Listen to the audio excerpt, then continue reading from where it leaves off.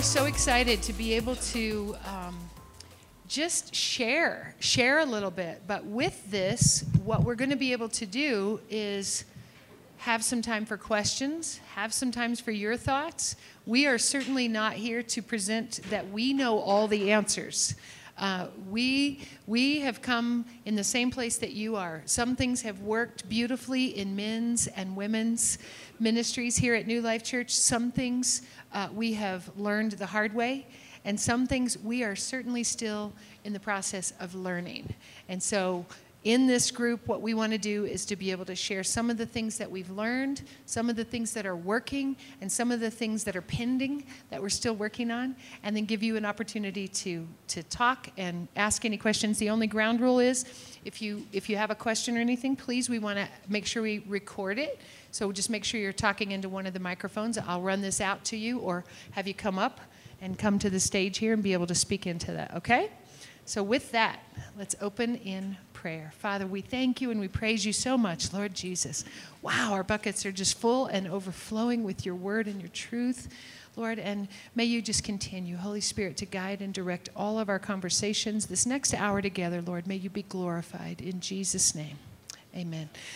Let me introduce our fabulous panel to you. We are representing the women's ministry here with Christina Leal, and Christina has responsibility for our widows and our single moms with women's ministry here at New Life Church, and Susie McCormack, Susie McCormack with women's ministry. And both of these ladies also have a role in our pastoral care. So as we have women who come to the church, call the church, or just need to talk and sit with a pastor, these ladies take the bulk of that.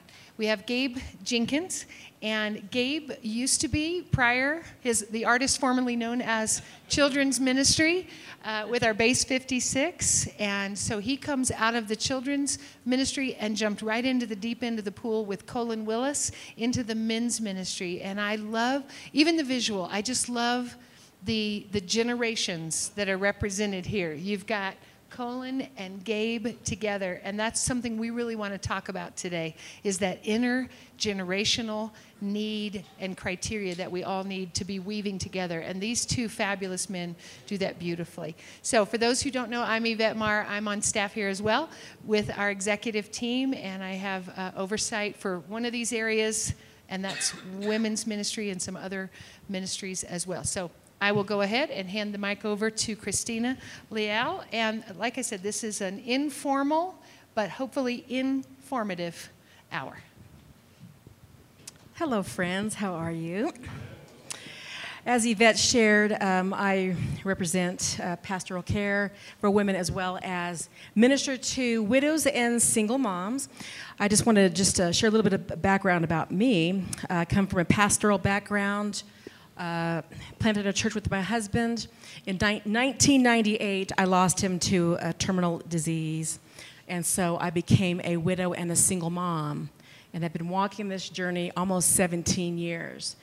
And so a lot of the things that I want to share today is because I've walked it, I've lived it, and want to model a healthy widow, healthy single mom life to the women that I serve. And so just some bullet points for you, just some questions.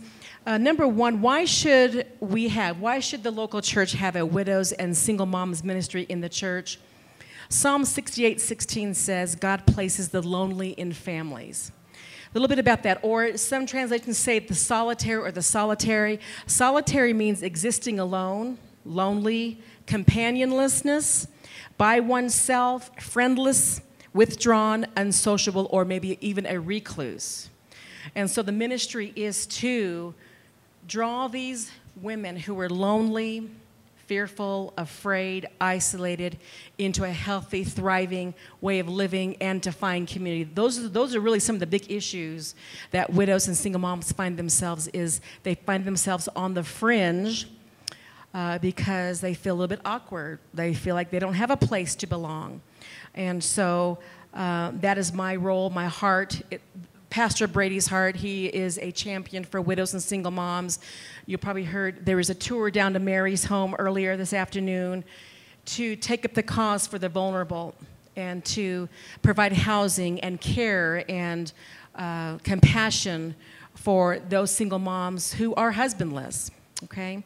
Pure religion, undefiled before God and the Father, is this: to visit the fatherless and widows in their affliction, and to keep himself unspotted from the world, James 1:27.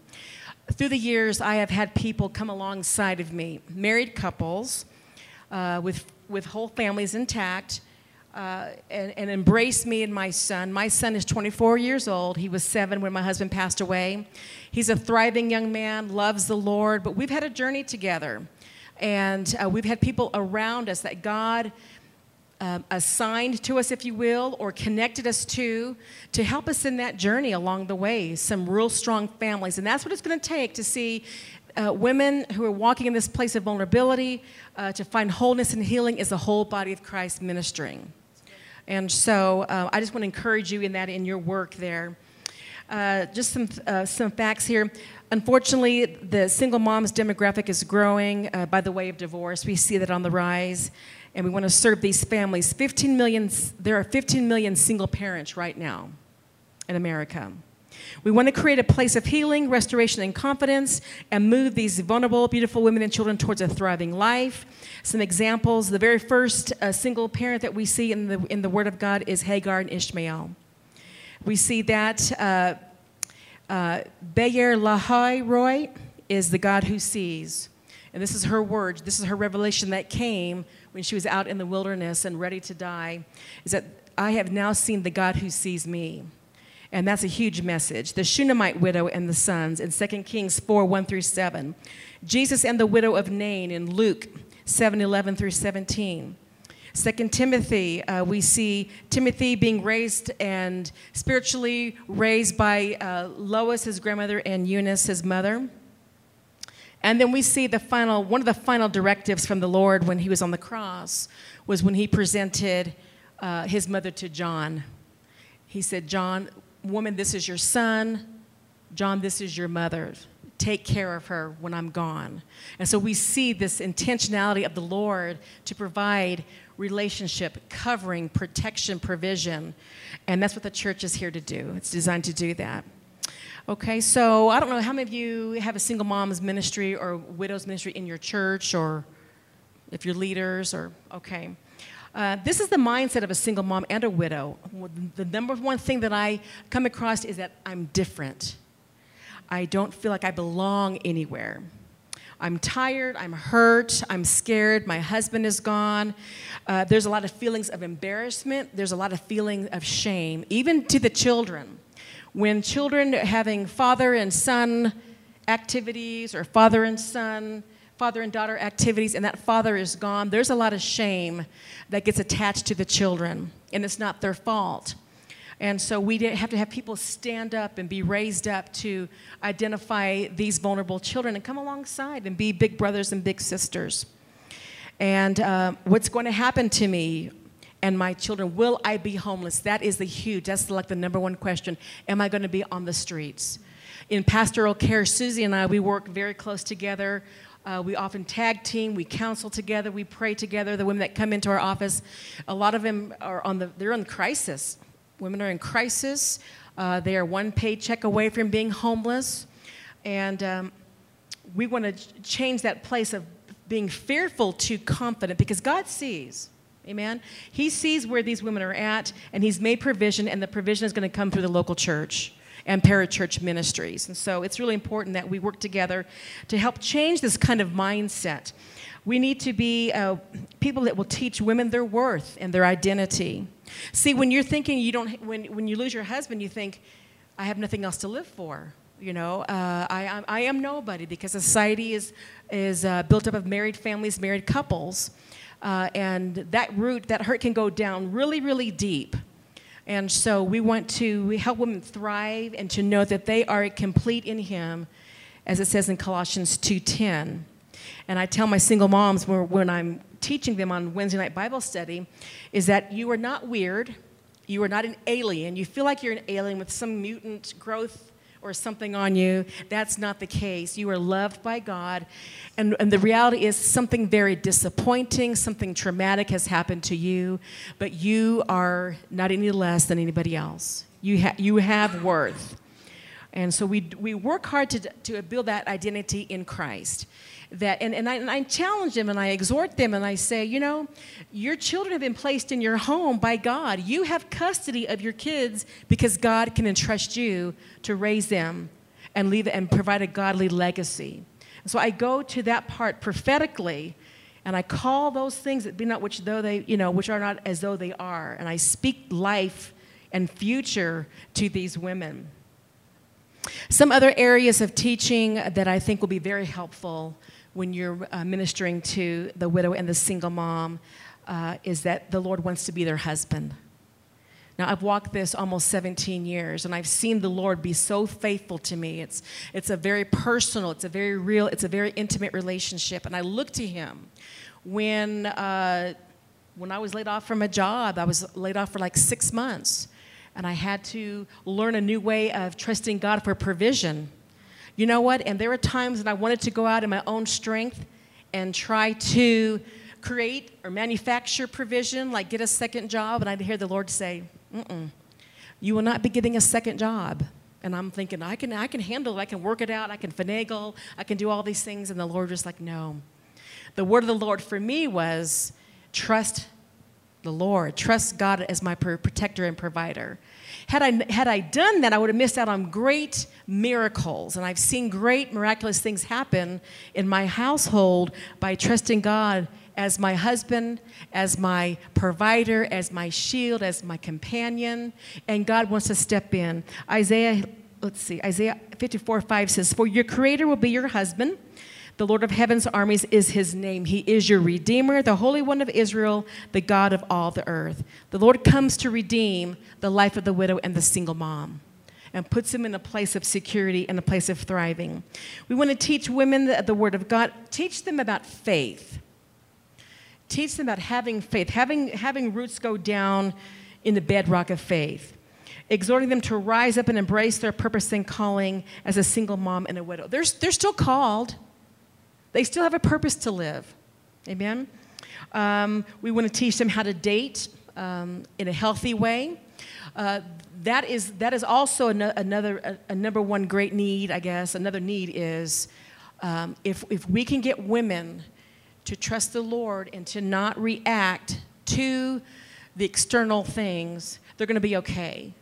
But when I hear women, they want to get married because they're afraid or they can't pay a bill, then we're missing the mark. We want to provide resources so they are not choosing badly. So they are not coming and choosing from a place of hurt or a place of dysfunction because they're afraid. And many women do that. And we see that in our office, and we have to unpack that and walk with healing. And this is really walking with them day by day. This is for the long haul. We want to teach them about self-care, how to take care of yourself. Prayer. You know, the widow's and single mom's life is just busy. It's doing double the work. It's paying bills. It's doing laundry. It's school, parent-teacher conferences. It's oil changes. It's knowing both. And as one who's walked through that, there were seasons that I was really tired and exhausted. I needed the grace of God, the empowerment, the ability to walk this through. And I've said, Lord, I need your grace to be a single mom. I don't know how to do this. Do this through me. I need your grace, Lord, to walk this out as a widow. Do this through me. And he would never fail me. He's always been there. And this is what I want to give to our moms. Finances, parenting with confidence. So, okay, so these are some of the dynamics about the background, the backstory of single moms and widows. So how do we build a single mom and widows ministry? The word across the last few days is always start slow. The word says not to despise the day of small beginnings. Take your time. One of the things that happens is people get hyped up and they get excited and they want to run with all these ideas. We need stability. There needs to be a plan for the long haul, for the future. And so I would really recommend starting slow. And the numbers, here's the dynamic. It's not always going to be constant. I have a single mom's ministry on Wednesday nights. The first week it can be 15 ladies. The next week it might drop down to 6. And then it's back up and it's back up because the life fluctuates. There's a mom who's tired. There's a mom who's got kids in sports. And so just expect some fluctuation in that. And that's okay. Don't let that rock your world and think like, okay, I'm not doing a good job. It's just that's the reality of this family life. Let's see. We have a annual Widows and Single Moms Christmas tea or Christmas dinner or something along those lines where we can honor the single mom and the widow. So there are things that you can do and you can incorporate in your church. It may be once a quarter. One of our churches here in town, they do a once a quarter single moms like luncheon.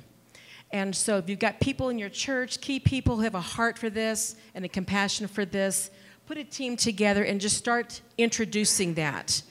Before going into a full-grown ministry. It may be maybe if you're in your Thanksgiving outreach, if you do that, include single moms and widows as part of the demographic that you're going to outreach. You know, there are things that you can do such as that, or maybe school supplies or oil changes. We connect with one of our local mechanics here in town, and they're doing an annual oil change for single parents. So we work together and partner. There may be some merchants in your community, other resources that you can partner with to do this. You don't have to do it alone. There are resources out there, and you should take advantage of those. We also want to identify social pieces. You know, plan activities for these ladies, because the whole thing is to get them out of isolation. So there's like hiking, bowling, putt-putt golf, anything that will provide that need for social connectedness. I just got a few more minutes. Point them towards job fairs, job coaching, in ways to find employment. Divorce care may be an option for your church, or grief share for those who've lost a loved one. We have the grief share here in the church, and other widows are now ministering to those who've lost loved ones. There may be a handyman ministry. We do have a handyman ministry here in the church of some volunteers who are skilled and who can come alongside and help somebody with some outdoor projects.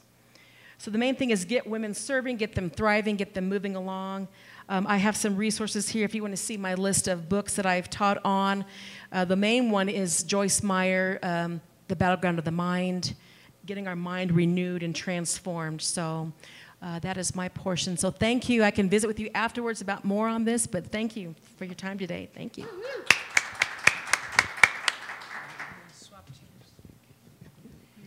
Okay, so my name is Susie McCormack, and my responsibility is women's pastoral care. So that entails mostly one-on-one pastoral counseling with women and also a teaching element. So one of the things that is really important that we found in women's pastoral care is to have a team of intercessors. And that can come organically, but a lot of times it's easy to recognize people who have that gift of intercession in your body. And so the women that we are familiar with already, or just getting to know women, praying about who should be on an intercessory team to pray for the women that we are caring for, anonymously usually, and praying for the ministry in general has really been beneficial. And so I email those women, and they are committed to praying. We meet about once a quarter just to talk and share breakfast together and pray together. But they are in contact with me, and they get my emails, so they know what situations to be praying for. And then praying for just general things about women, that women would know who they are in Christ, that they would grow in their faith, that they would be blessed in their relationships, all those things that would always be beneficial for women. And then another important aspect, I think, of what I do as I meet with women is to be a hope carrier for people, because not all the time, but usually I meet with women in crisis. And so when I do, I feel like my role is to carry hope for them. Because even though we know the Word of God and we know promises, there's a difference between cognitively knowing and having faith in the Word versus having the experience of watching God be faithful to you. And ironically, Christina and I were both hired in pastoral care as widows at the same time. I had walked through widowhood, and I had so many people who carried hope for me, because you really don't know when you're in that deep of a crisis. you see other people get healed, and it makes sense that other people do, so maybe you will, but you really don't know when you're in that heart of that dark of an hour. And so when people believed for me, for my healing, it has enabled me to believe for other people's healing. And so that has been a powerful aspect or perspective to have. And of course, the power of testimony. When the Lord has walked you through, the word of the testimony is a powerful thing. But one of the things that is crucial when I meet with women is that one word from the Lord is way more powerful than 1,000 words I could say. And of course, my perspective is going to be biblical counsel. But it has been so beneficial for us to pray together and not be afraid of silence and listen to the Lord together. What does he want to say right now? Because we are his sheep and we can hear his voice. So what does he want to say right now? And joining with another person that you're a sister in Christ with to listen to the Lord together is a very powerful moment. And God always communicates to us through pictures or words or scripture or just a conversation. And that is way more powerful than anything I could say. But of course, it's all based on biblical counsel. It's also important to know when you need to refer out. We've discovered we do have a list of licensed professional counselors that have been vetted at New Life Church that we feel comfortable giving those names to people who really need a little bit more work because we are not licensed professional counselors. Now, the Holy Spirit is the great counselor, and we are listening to him. But we are body, soul, and spirit, and sometimes our souls need to work things out over time with someone who is trained that way. So we do also refer out. Another thing that's been really important is having personal boundaries, because when you're listening to problems all day, every day, it can be weighty. And one of the things that helps with that is to really have strong boundaries of just time. Sometimes people want to meet with you really, really badly on their terms, and being gracious in that and meeting people's needs at the same time. We all have our own families. We all have, responsibilities outside of our work. And so holding those boundaries will protect our own hearts and, of course, our families as well, because none of us want to sacrifice our families to minister to other families. God's order is to minister to your own family first, have your private life in order, so that you can minister out of the overflow of that. So that's been an important aspect as well. And then another thing about that is one thing I ask myself is, who else can do what I'm being asked to do? And who else can do what I would be giving up? For example, if someone can only meet with you after hours, but that happens to be the only time that you as a mom can put your kids to bed, you have to weigh which one of those things is most important, And of course, being gracious. We offer all kinds of times to meet with people, and we do meet during first service and while they're going to second service if they live far away and things like that. We try to be flexible with that. The other aspect of my job is to teach. And what we found in a church this size is even though we publicize classes and we send out emails, personal invitations are still wonderful. And so when we're getting ready to promote a class, we do make phone calls, and we ask our leaders to make phone calls because everyone loves to be invited to a class. They love to know that you're thinking of them. They want to be included, and we do that for leaders as well. How we've set up our women's discipleship class is there's a teaching component and then group time, because we feel like everyone needs to process what they're learning and everyone needs to have meaningful relationships. So all of our discipleship classes are twofold. It's to grow in our understanding of who the Lord is and who we are in him, and then connecting with other women at a spiritual level so that we can be in community. Authentic community is where healing happens best. And also, we can't sharpen each other if we're not around each other. We can't use our gifts if there's no one to use your gifts on or receive gifts from. So that's always an element. So we do have table leaders, and we train table leaders. We pray for table leaders. We communicate with them so that we're modeling to them what we would like them to do with their groups. So that has been successful because then they can keep in contact with their own group members, and that communication just keeps the class continuing and building relationships as we grow in our discipleship.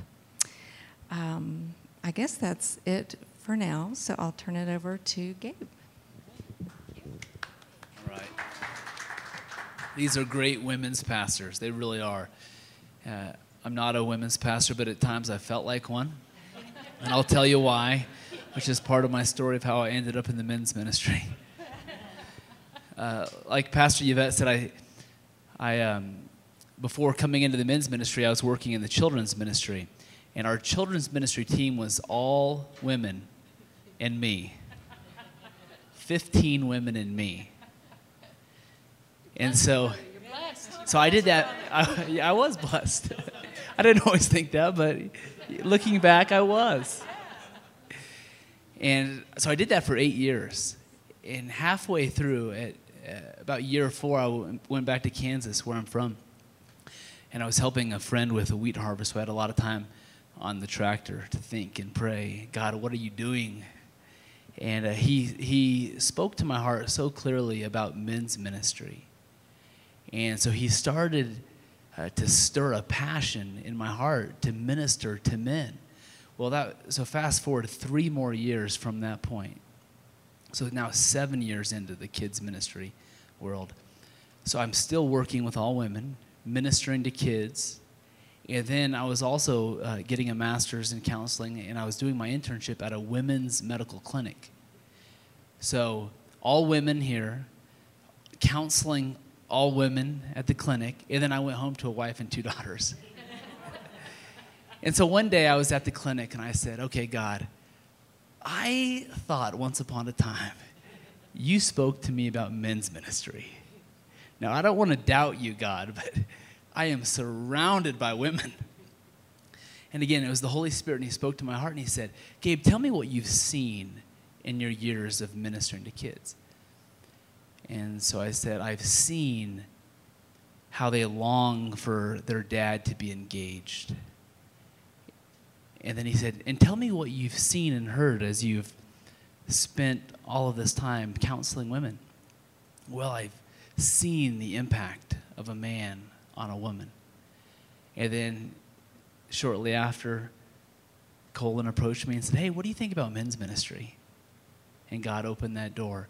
But it was really unique and creative how God showed me the fruit of a man's life before opening the door. And Colin he wasn't aware of those conversations I had with God. He just saw the call that God had on me for men's ministry. So it was really a neat story of being in this season, like, God, what are you doing? Did I mishear you? Men's ministry, I'm surrounded by kids and women. And then how he brought Colin along and opened that door in the right season. But that season has impacted vision. So this year is when I transitioned into the men's ministry. And I carry such a conviction that it's crucial for men to be engaged. I mean, for 8 years, I was sitting with kids and counseling kids, and the issue was that a lot of times that dad wasn't engaged. And so mom brought the kid to me and said, hey, Pastor Gabe, can you help?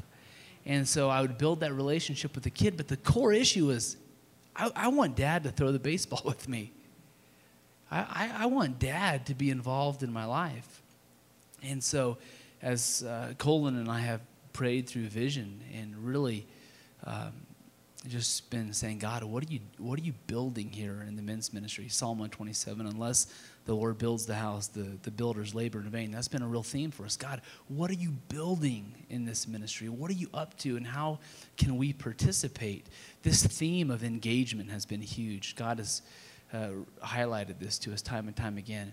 And there are three areas of this engage theme. So the word engage is something that it's a banner that we fly over our men's ministry. There are 3 components of it. One is we're encouraging and challenging men to engage a personal walk with God, an intimate friendship with Jesus. The second area is to engage their role as husband and father, to really lean into that, to take that serious. And then the third area is to engage other men in relationship, to walk with other brothers in Christ. And one of the things that we've realized as we've started to move down this road of taking a vision and implementing it and bringing it to pass is there's no shortage of ideas. And but these are three areas that we really want to lean into. So engage God, engage your role in the family, and engage other brothers. And a picture of this is with gears. So many men, as we minister to men, so many men put so much of their time and energy into their work, their job, and they're trying to provide, and that's good. As men, we're called to provide. But what we're saying is, yeah, that's important, but think of it as gears. You want this big gear with God, your relationship with God, your friendship with God. You want that to be turning first and foremost. You don't take your leftovers and say, well, okay, I'll give that to God. And then once you get that big gear cranking, that begins to spin all of these other gears in a man's life. And so that's something that we talk to men about too. But again, that's a 30,000-foot view. That sounds good, but it's a lot harder to actually see that come to pass. And Colin is going to talk about some of the practicalities of how we're going about this.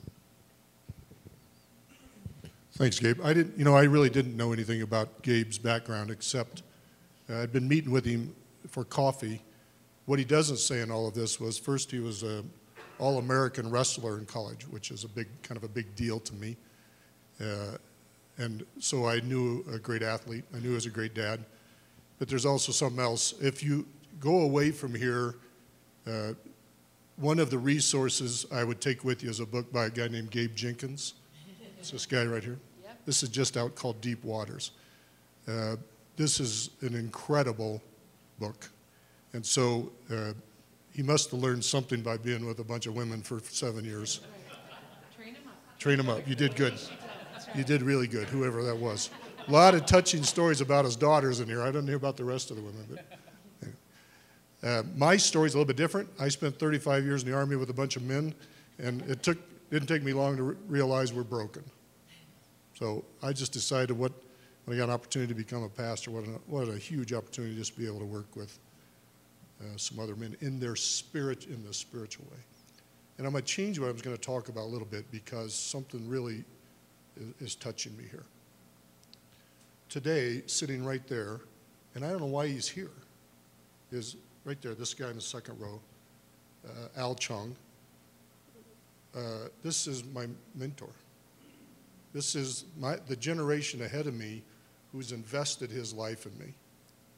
And right beside him is the head servant of our church, Tim Mazza, who's the head servant in men's ministry.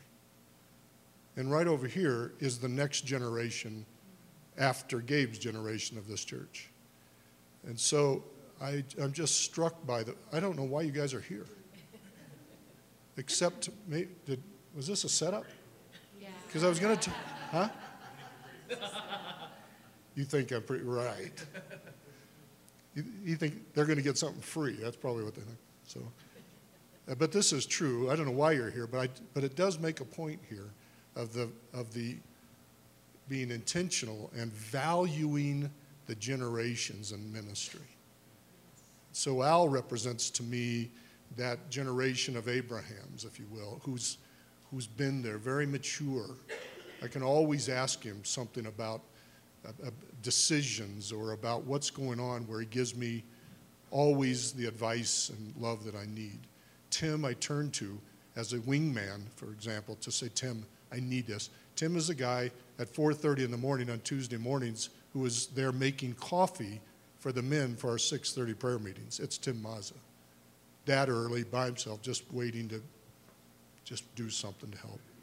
This young man comes into our ministry, so Gabe and I are walking through, getting fired up for everything, and this young man says, wait a minute, I think we need to pray. So that's huge, that importance. And then this guy just breathes energy into everything we do. And I love that, and with an incredible sense of the Holy Spirit. Great quote from here. The Holy Spirit is closer to us than the air we breathe. Love that. Read the book 3 times. So he'll even sign it for you if you want to, I think, probably for free. So it brings up the point, though, about 4 things that we always kind of, 4 or 5 things that we rely on our men's ministry. We're not trying to be event-oriented, but we want to be consistent and simple in providing things for men. So we start with simplicity. Every ministry that touches men, we use the word men. We don't hide it behind some acronym that they can't figure out. It's always men. Men's discipleship, men's prayer, men's night out, whatever it might be. It kind of reminds men that's where they probably ought to be then, or something, or can be. Second, we make it very consistent. It's always on the same time. So if they're not already in a small group or otherwise engaged, they always know on Wednesday night they can come here and be with other men, always.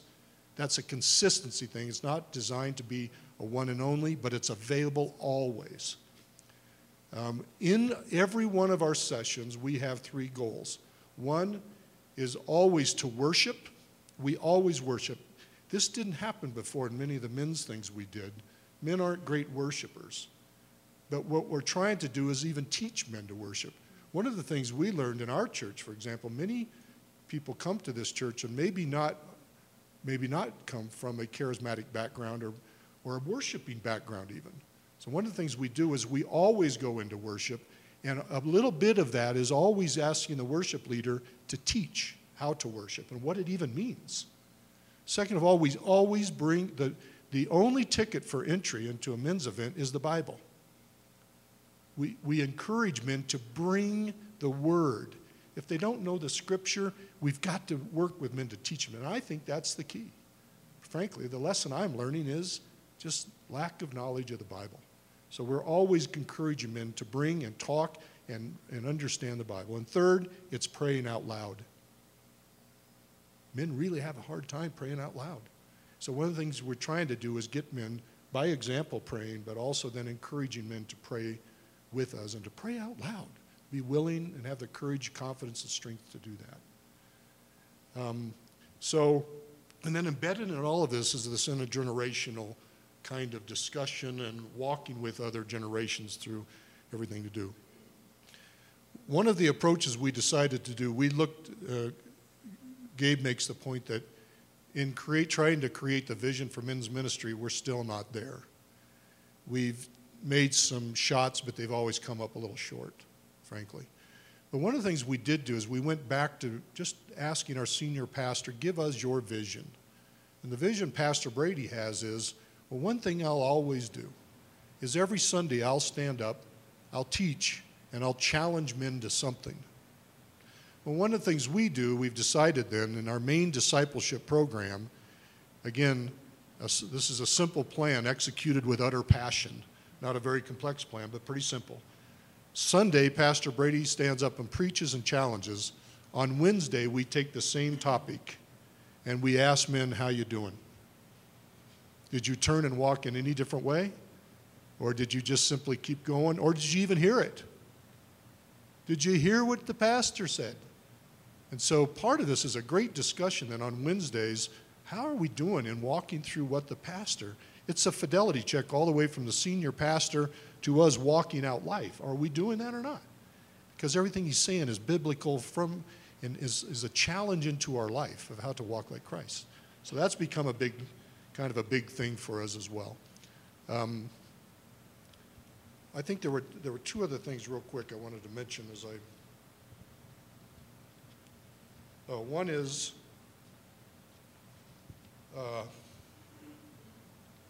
we also try to have a kind of an annual flow that fits then down to a weekly flow. So if we look annually, we've tried to create as a retreat environment where one year we go off, the men, to reflect and reimagine and refresh. And the following year we'll be doing a summit where we come back into the church and ignite. And every 2 years, that cycle that's the big muscle movement of men's ministry that we kind of have in place now. So 1 year we're away, we go to a retreat. The next is to come back in kind of a summit form and kind of lift the blue roof off this big building, if you will. That's the image we have. Then in a kind of an annual monthly, about every quarter we do a men's night out. Sometimes that's a speaker from outside. Sometimes it's Pastor Brady. It's just a bunch of guys eating hamburgers and hot dogs or pizza. and then listening, and then worshiping in a big way, and then listening to something that has importance to men, relevant to the lives of men. And then finally, within a weekly cycle, Tuesday morning we just meet and pray at 6:30 in the morning. We watch the sun rise over the mountains from the World Prayer Center, and we just praise God. And then we pray for one another, and that's so big. And then Wednesday night, a discipleship. We form that so that we have a consistent place for men to come and be discipled. But deep in our heart, here's where we'd like every man to be. We want every man to be on a fire team of 4 men. A lesson I learned in the military is the reason you fight hard is for the 3 people around you. You don't fight for the nation. Nothing bigger than that. It's for those 3 around you. So what we're trying to do is get men engaged in small fire teams where they're willing to cover their back, to encourage, to take care of, to pastor to minister to love one another, and then in that small team. So our goal would be, we never have a big men's ministry forum of any type. But every day, there's a fire team in the fight with groups of 4 men. So that's kind of where we're headed and kind of our goal.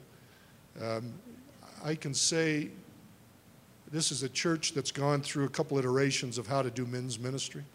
We're not sure we got it right, and I can say, though, that it's, I just love the thought, though, of being able to sit with where I've seen the need, because I've talked to women and young children, that they need husbands, they need dads in their lives, and that we have a chance to work with men to kind of grow in that the way the Lord meant them to be. That's a huge thing for us. So we're, like I said, I wish we could say we're complete and whole. We had it down. We don't. But I think God is kind of working on us to kind of make sure we're doing what He's calling us to do for men. So that's it. Yvette? That's very good. Very good. Yes. Thanks. See why we're so blessed? We're so blessed. We want to give you guys an opportunity. Do you have any questions, thoughts? Did we stir up anything maybe that you're doing that you'd like to share, or questions? If so, I'll bring you a microphone. If not, I'll ask you questions and I'll keep talking. So don't give me a mic. Anybody? Let me ask questions then. How many are you guys representing? Sure, I know who you are representing. I know you guys. Are any of you representing churches here locally, or are you all out of town? Where are you guys from? Arvada. Okay, Arvada. And with women's ministry or men's ministry, or can you? I'm sorry, Daniel. Can you? Yeah. Yeah, we're wanting to start up a single women's or a single mother's ministry. We're both single moms. Okay. And it's not something that our church has at the moment. So it's something that we've started discussing, wanting to start up. So coming in and getting some ideas was great. Yeah. Good. What about you guys? I know you. What about you guys? We're with High Mill Church in Canton, Ohio.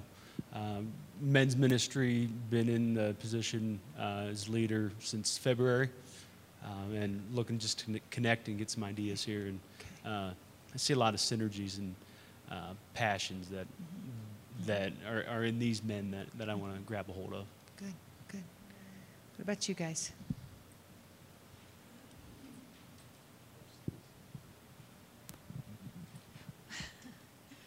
Well, I attend New Life here, and when I saw that this conference was offered, I said, I'm supposed to go to that. I'm just a member of the church here. And my daughter said, well, Mom, that's for leaders. And I said, I don't know, I just feel like I'm supposed to go. And so I'm here. So recently, Yvette, you put on the women's page on the internet that there was a ministry, I think it's Crossroads Ministry, is that right? That was having a class on understanding the heart of the elderly. And it was held at the Inn at Garden Plaza. And that's where my mother lives. And she's a new widow. And she's not responding like I thought she would. And so I went to that class, and there was hardly anybody there. And that really broke my heart to think that there was hardly anyone there. And the woman who was leading it, who's your friend, she said, do you realize that over 50% of elderly that are in care units don't have any visitors? And she said that the three main needs of the elderly are to know that they're loved, to know that they still have a purpose, and have someone listen to them. She went on to tell about the volunteers that are in her ministry who have gone in, ministered into homes and have been a friend to the elderly. And she told of one volunteer that had a group, a Bible study. She had about 14 people there, and she just went around and said, how can I pray for you? How can I pray for you?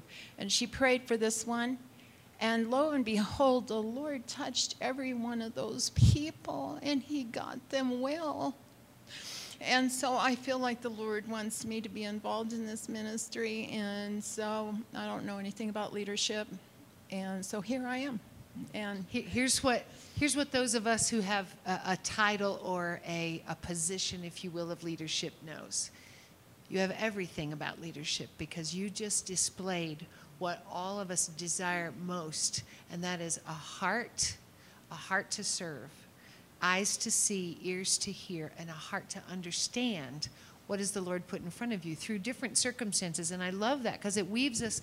I mean, look at all of us in this room. We have various perspectives and opportunities to serve in, but we're all brothers and sisters of Christ who, first and foremost, we want to be sensitive to what the Holy Spirit is putting in front of us. How do we connect that? How do we do this intergenerational serving men, women, broken, on the path with care, bringing hope and care to people? So I think you are one of the greatest leaders in this room right now because you have stepped up out of an obedience to say, what can I do, and give me eyes to see. So bless you. And we, part of the reason I wanted to just hear from who's in this room is so that we can pray for each other. This isn't a demographic box that we all fit in. All right, you all go to the, even though, look at how we're sitting. Like women on this side, men on that side, don't intermingle. This is not a good visual. We're not. We don't want to put ourselves, especially in the body of Christ, we do not want to see through our filters of you go over there and you go over there and you go over there and compartmentalize everything. We want, in fact, we meet with Colin and Gabe to say, okay, what can we do? How can we be consistent? How can we look at the family as a whole? For example, on Wednesday nights, if the men's having a men's gathering and the women's having the women's gathering, well, I'm from Kentucky, there should be food. I mean, we need food, right? So what are we doing to make it easy on the family? If the family's coming here and we've got their kids in our DSM group, our Desperation Student Ministry, and we've got the moms over here and we've got the dads over here, and what are we doing to make it easy for our families to come and learn and grow and connect and all of these things that we've just talked about? And so as we look at our respective roles and responsibilities, that's my prayer as we leave out of here, is that we're remembering to see people where they are and not put them in that box in isolation, but to say not only where are you, but how can we then connect those things? All right, yes. Yeah, okay. That's something that we wrestle with at High Mill. Can you talk to some of the strategies that you've used, both scheduling? What does Wednesday night look like in terms of meeting those family needs, knowing the impact that you talk about of the role of a father, building strong families, and not splitting the family apart because of event here, event there. You said it wasn't event-driven. But what are some of those strategies you've used? Here's where we are currently, and this is what we're doing here at New Life, and that is on Wednesday nights. And here's what we had to do. One, we had to be intentional. We had to be intentional, and we had to look at communication. And that is where I think the enemy uses, I think it's one of his greatest tools, is communication with each other. So we hadn't talked, right? And our DSM, our desperation team, and our young students, and then we have a prayer service on Wednesday nights, a prayer and worship. Okay, none of us talk, but we all pick times. So let's say Colin picks 7, we pick 7:30, the kids ministry picks 8 o'clock because they've got sports, and then the prayer service starts at 8:30. It's like, whoa, what do we need to do here? So we backed up the truck and we said, wait a minute, let's get together. First, let's communicate together. Let's be intentional about what we're doing together, and corporately, how are we communicating that? And so we said, okay, for this Wednesday night service, what we want to do is have a start time.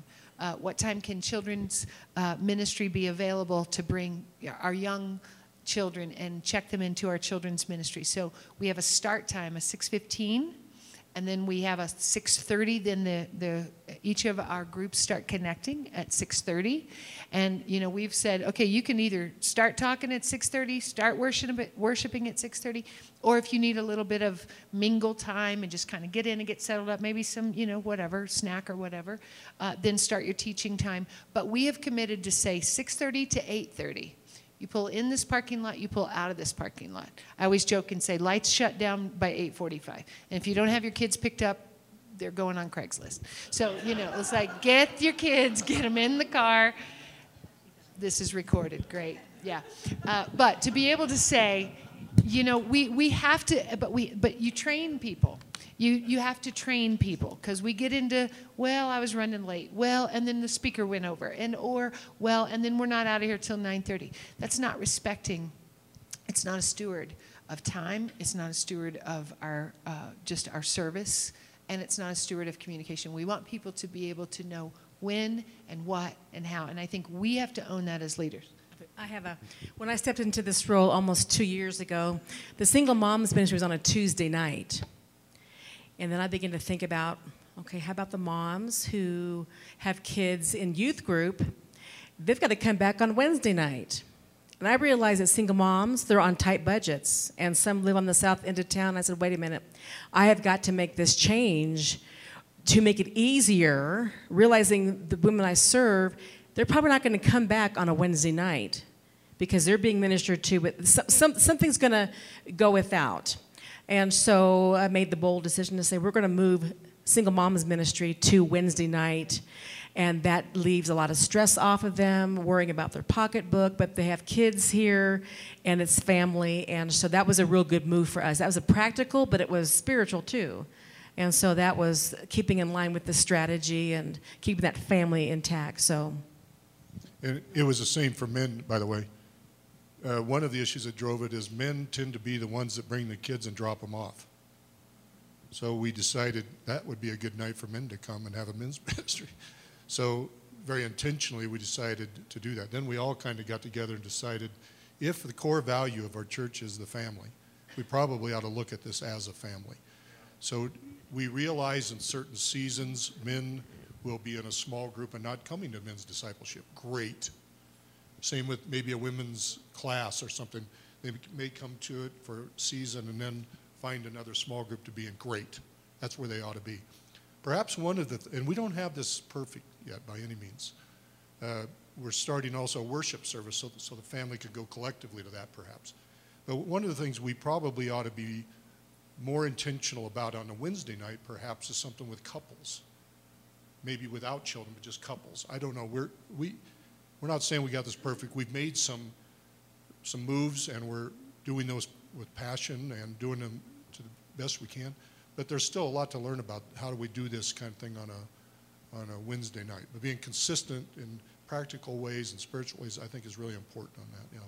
Another issue with strategy and how we're working together is we have a men's retreat coming up in October. And so as we were out in the foyer inviting men to come, a lot of the men were saying, well, let me go talk to my wife. And then sometimes they'd come back. She said, yes, I'm going.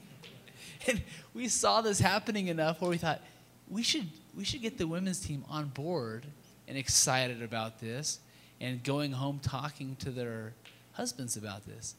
And so they were awesome. They've been gracious. They've been now promoting the men's retreat at the women's meetings just to get that excitement happening in the house. And so who would have thought that some of our key strategy for getting guys to go to a men's retreat is coming through the women's Come on, Gabe, ministry? it's coming from you. You lived with the women's, come on.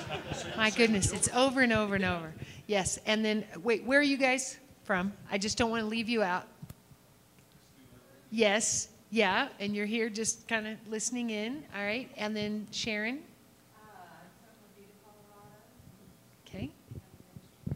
All right, and, I'm sorry? All right, very good. All right, good. I just, it's the fairness thing. I just want to make sure we hear from everybody. Yes. In the past, I was involved in a church that had a single parents ministry. It was men and women both. I realize there's a lot more women usually than there are men, but we did have a few. And I'm just wondering what your thoughts are on that. Should it be segregated, men and women? I can see benefits to both ways. We can learn something from each other, but maybe as far as like a safe place to share, it's better to have them separated. So, I think so. I think sometimes with that, there's probably some distractions. I know the things that my single moms need to share about would not go in a co-ed situation. Even with single adult ministries, oftentimes there's that component of the intent is to date, is to find a mate, so forth. So that kind of comes in and brings the distraction from the goal to build healthy relationships. So there may be a single, I don't know, the men could probably speak to a single dad's group or how they minister to that, but I think just for, like you're saying, having an open freedom to share is probably, in my opinion, to probably keep those two things separate. Yeah, I think again, it is really important that we've got some kind of a discipleship program for men. Not all are necessarily married, most probably are, but in those things they're learning things about being men that need to be said in there where I'm good at headlocks, really good at headlocks. I'm not good at much else, but sometimes you just need a headlock. You know what I mean? It's just sometimes we're talking, women probably the same way. There's just things that just kind of have to be kind of done in that environment. Having said that, I also believe so strongly in couples ministry and in parenting ministry, which is what we've tried to do is make that available in small groups rather than in institutional kind of discipleship things at church on Wednesday. We're trying to kind of use that method. Is it working great? Not yet, maybe. But that's I think both of those are what you're saying are really important, I think. If you have the resources to do all that, and that's kind of a big issue, I understand that. So we're kind of fortunate we can probably try these things and see if they work. But they're pretty important, they both are. Our time has gotten away from us. We want to be here. We will be hanging around, though, if you have other questions. Christina just said, and we have parenting. We have a parenting, marriage, and family group here at New Life Church as well. Again, I just want to encourage all of you in what the Lord's putting in front of you, all of us leaders and all of us who are walking out of this. So, Colin, can I ask you, now that you put your microphone, will you just pray over us? Absolutely. I would just love that. Gosh, how lucky am I?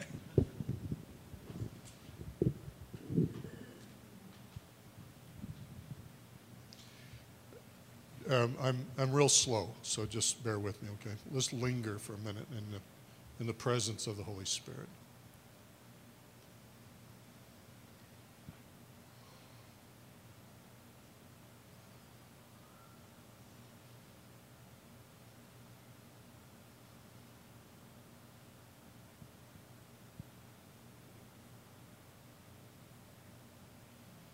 God, what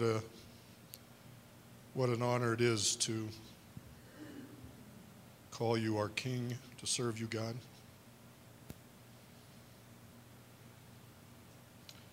We thank you. Thank you, God, for sending your one and only Son for us, God.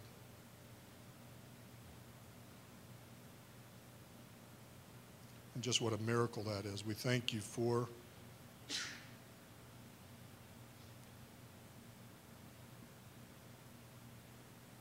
sending you, Holy Spirit, just to be with us, to guide us, to walk with us, to stand in fellowship with us.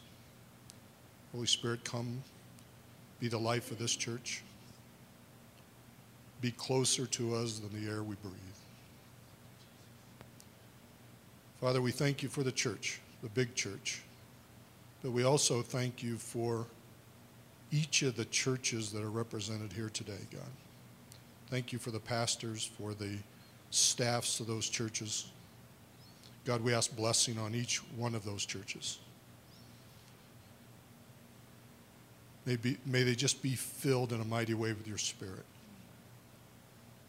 God, I thank you for each and every one of the people here today, taking time out of their schedules just to take a deep breath and to learn, to study, to listen, just to grow with you, Lord, in the life of the church.